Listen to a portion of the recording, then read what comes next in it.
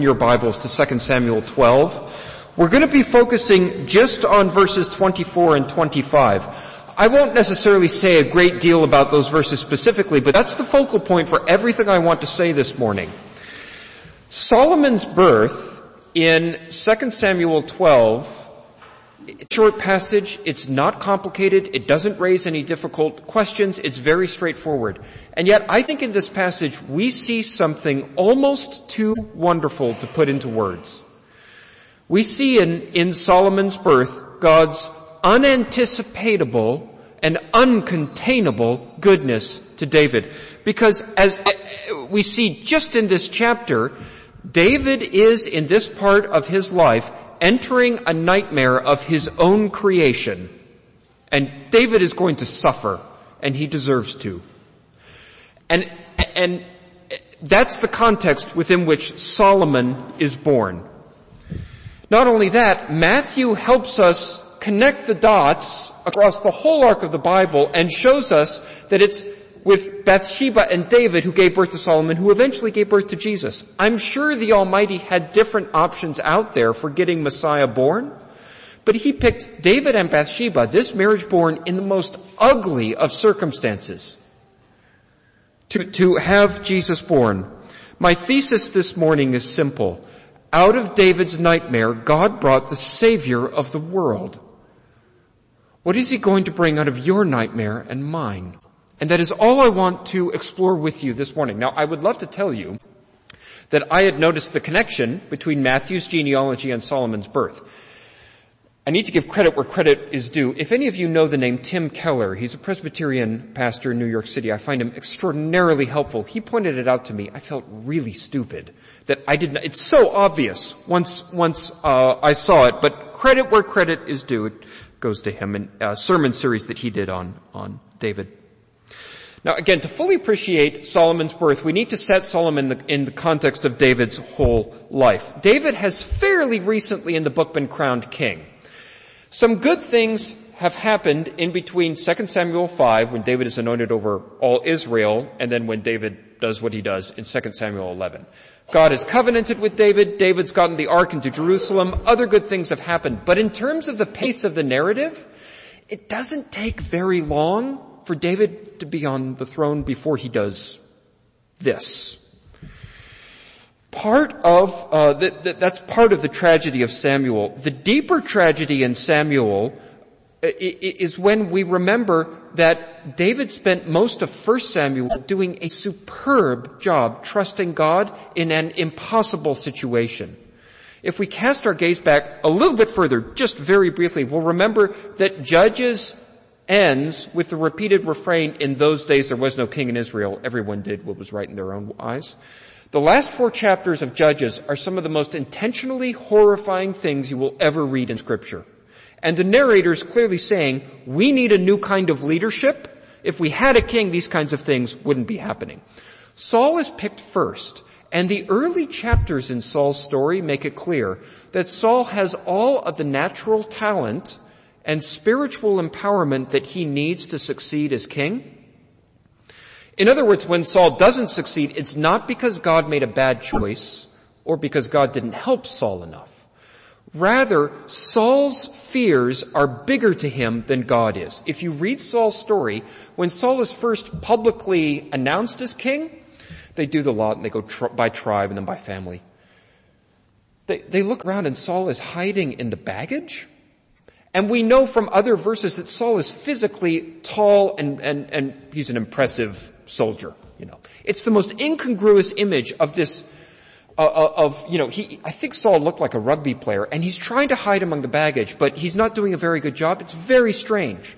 When Saul ruins his own kingship, he says, I was afraid and I listened to the voice of the people. Afraid? In 1 Samuel 15. At the end of his life in 1 Samuel 28, very strange passage. Glad I'm not preaching on that this morning. He goes to the witch in Endor and they summon up Samuel and Samuel says, you're going to be dead soon. And Saul collapses to the ground from fear and he won't get up. Fear is the keynote in Saul's life and it ruins him spiritually. Saul's fears have more weight with him than God does. Now, friends, this is a different sermon. But when the Lord in the Old Testament says, do not be afraid, And that is, by the way, the most frequent command given in the entire, it occurs hundreds of times. He is not saying, do not ever experience the emotion of fear. What he is saying is, don't let fear influence how you make your decisions, and don't let your fears be bigger than me. Saul can't do that, and it ruins him. David is anointed as successor in 1 Samuel 16. Saul is outwardly very impressive. David, on the other hand, no one expects him to succeed. Samuel is even surprised that this is the person that the Lord has chosen. It's a very interesting chapter. When Samuel shows up at Eli's house, you would think that when the equivalent of J.I. Packer or whoever your spiritual hero is, you would think that when someone like that shows up for dinner, you get the whole family together, right? But if you read the chapter, David is not even there. He's out working in the fields. It's like he's an afterthought. In a culture in which the number 7 is the number of perfection, and David is the 8th son, it's like David is the runt. Nobody is thinking about David. But Samuel anoints him, and in the next chapter, 1 Samuel 17, with David and Goliath, David abundantly proves he has every quality that you need to lead Israel well. His faith and his courage in that chapter are just amazing. And if you read that chapter, look at the things David says. He's talking about God all the time. David factors God into the equation in a way Saul never did.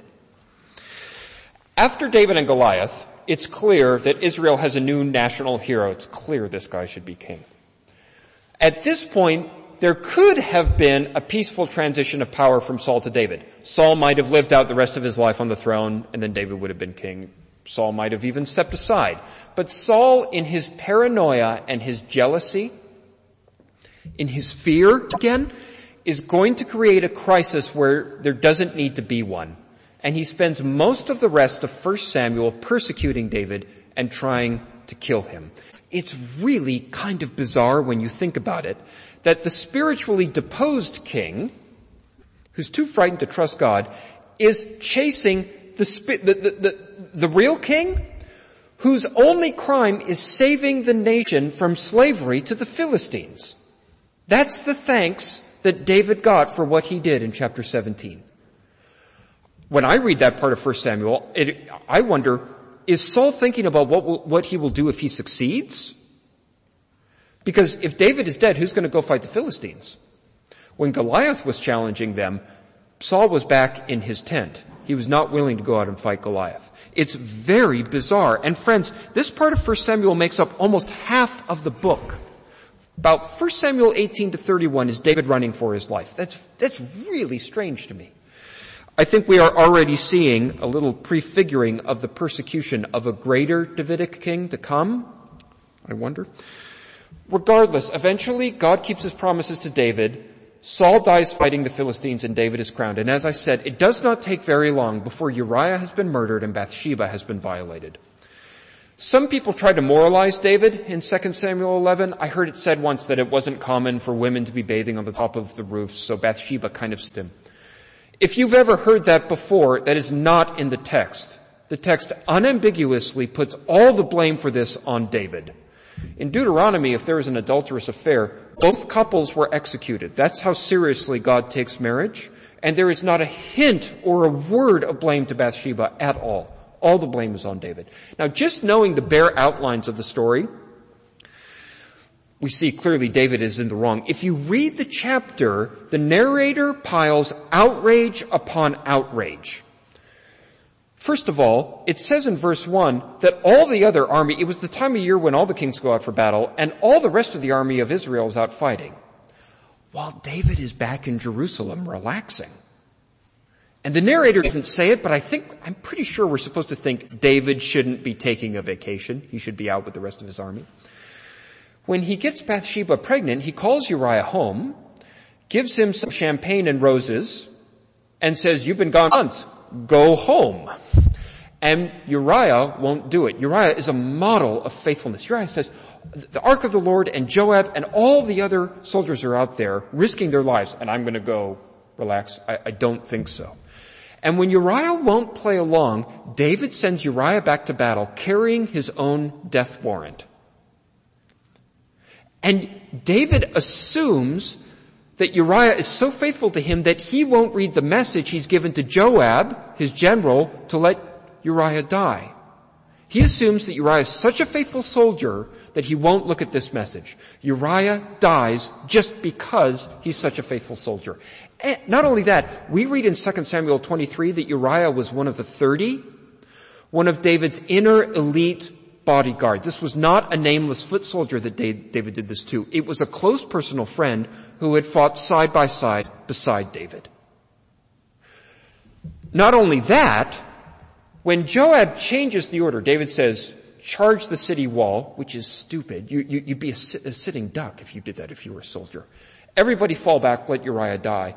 Joab changes the order so it will be less suspicious, and he lets a lot of soldiers die. And then the messenger that he's going to send back to David, he says, if the king gets angry, say this. But David isn't angry at all. He says, oh, that's how war goes. That's fine. David is fine for the soldiers fighting for him to die to cover up his sin. He has no problem with that. At the end of the chapter, David marries Bathsheba, and he is quite happy to carry on with his life as if nothing has happened. And God has to send Nathan to hit him over the head with a spiritual 2x4 and wake him up in the chapter that we read this day. Isn't the parable that Nathan tells fairly obvious? Why isn't David couldn't see that was about him? Is that already a hint of David's dulled spiritual state? I could be reading too much into the text there, but I wonder.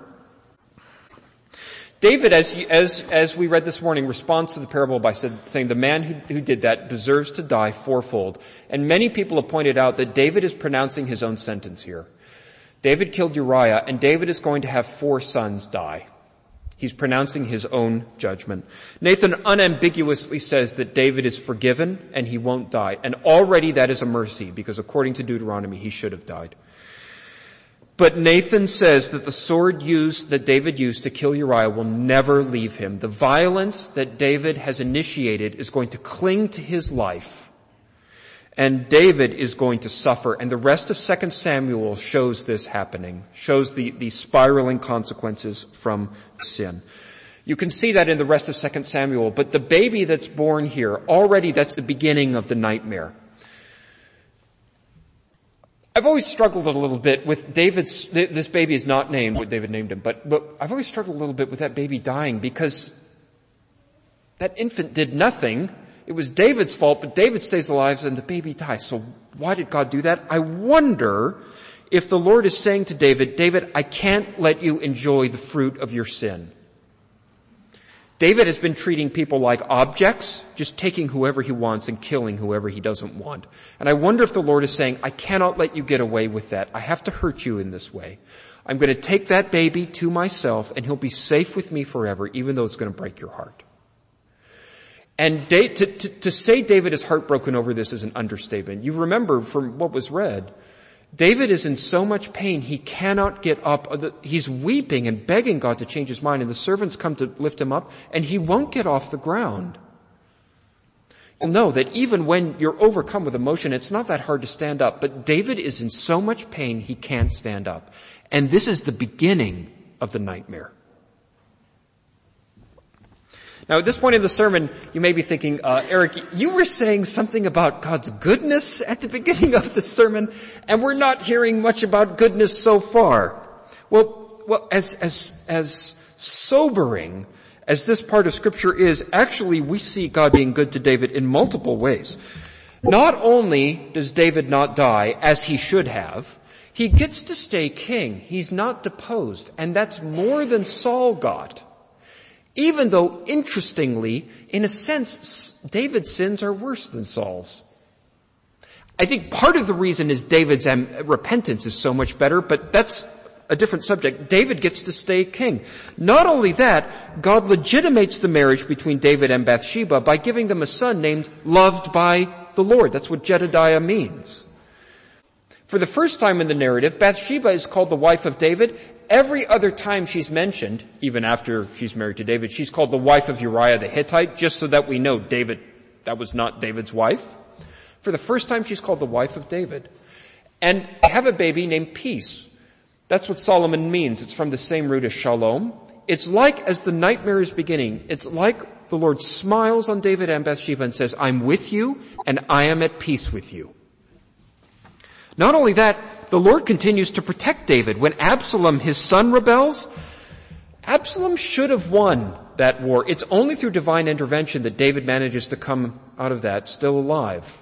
Not only that, all of the promises to David in the Davidic covenant are not rescinded. They are still there.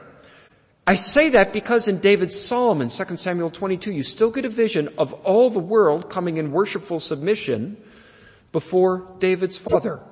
Those are, God doesn't take those away.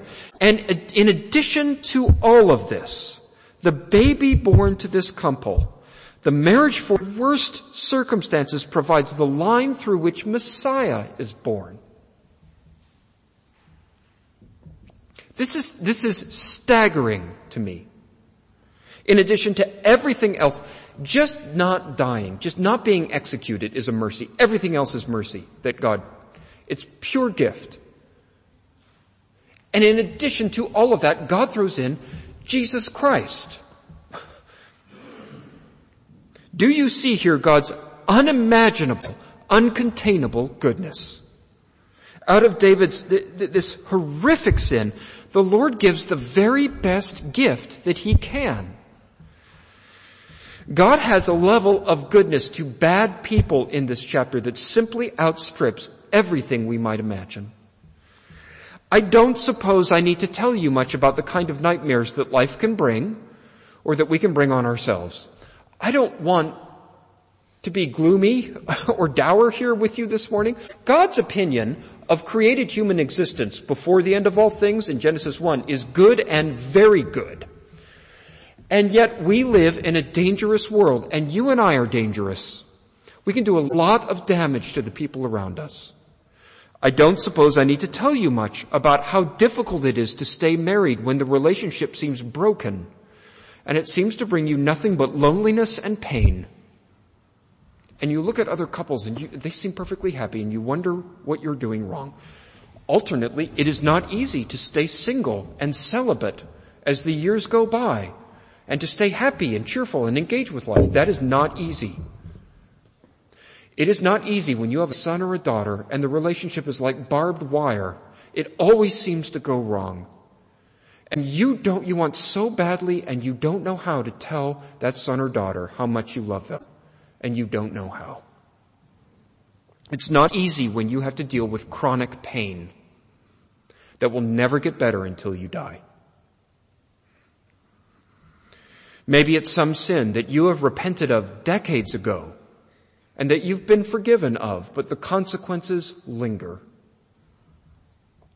Maybe you hurt as a child when you were most vulnerable, and you put on quite a brave face to the world, but on the inside it is a different story. We could go on and on. It would be easy to multiply examples of the kind of nightmares we go through. Eliphaz in the book of Job says, man is born for trouble as the sparks fly upward. And friends, am I the only one? I've never been unfaithful to my wife, and by God's grace I never will. But am I the only one who has had those 3 a.m. worries, wondering if I'm just going to ruin it all through my own stupidity? Am I the only one? Because if I read what David does, and if I think, oh, I'm beyond that, I would never do anything like that, I'm kidding myself. I'm lying to myself if I say that. But friends, out of David's nightmare, God brought the Savior of the world. What's He going to bring out of yours? And friends, this was all entirely David's fault. He had no one to blame but himself. Now friends, if anything I am saying this morning is making you worry that God winks at sin or doesn't take it seriously, read the rest of 2 Samuel. David is going to be broken in the most pathetic manner by the end of this book. And pathetic is the last word I would use for David in 1 Samuel.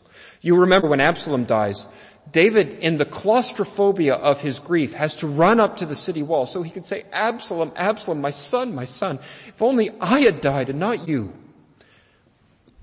And all the other soldiers who are burying their dead and tending their wounds, who have been fighting on David's behalf, are sitting there wondering, why is our king saying that?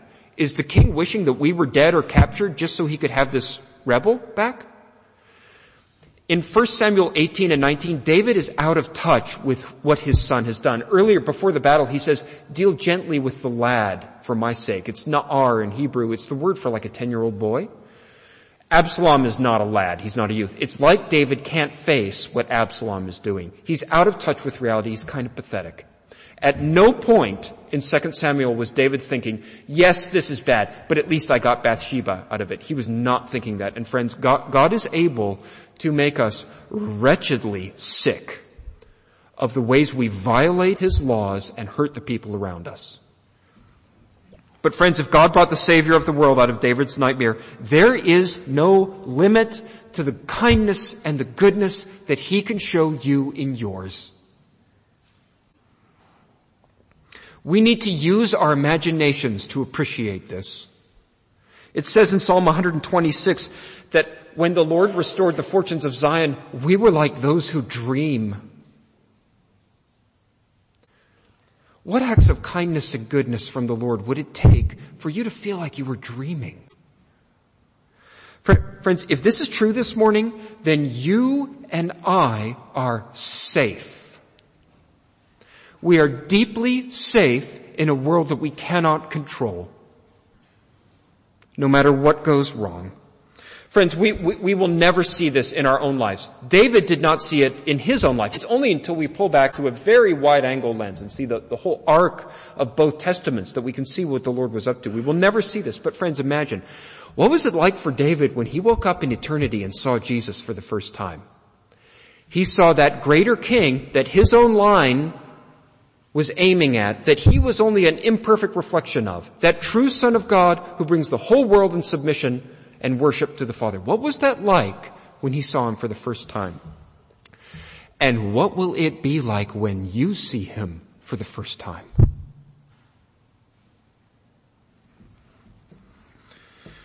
And friends, in case any of you are thinking, well, David's special. We don't have time this morning, but this is habitual for God in the Old Testament to do this. He does it over and over again. You are heir to no less great promises. Friends, may the Lord deliver us from our narrow, gloomy, bitter thoughts of him. And may the Lord give us an Old Testament-sized imagination so that each one of us can endure with joy to the very end. Amen. We are going to sing our final hymn. It is appropriate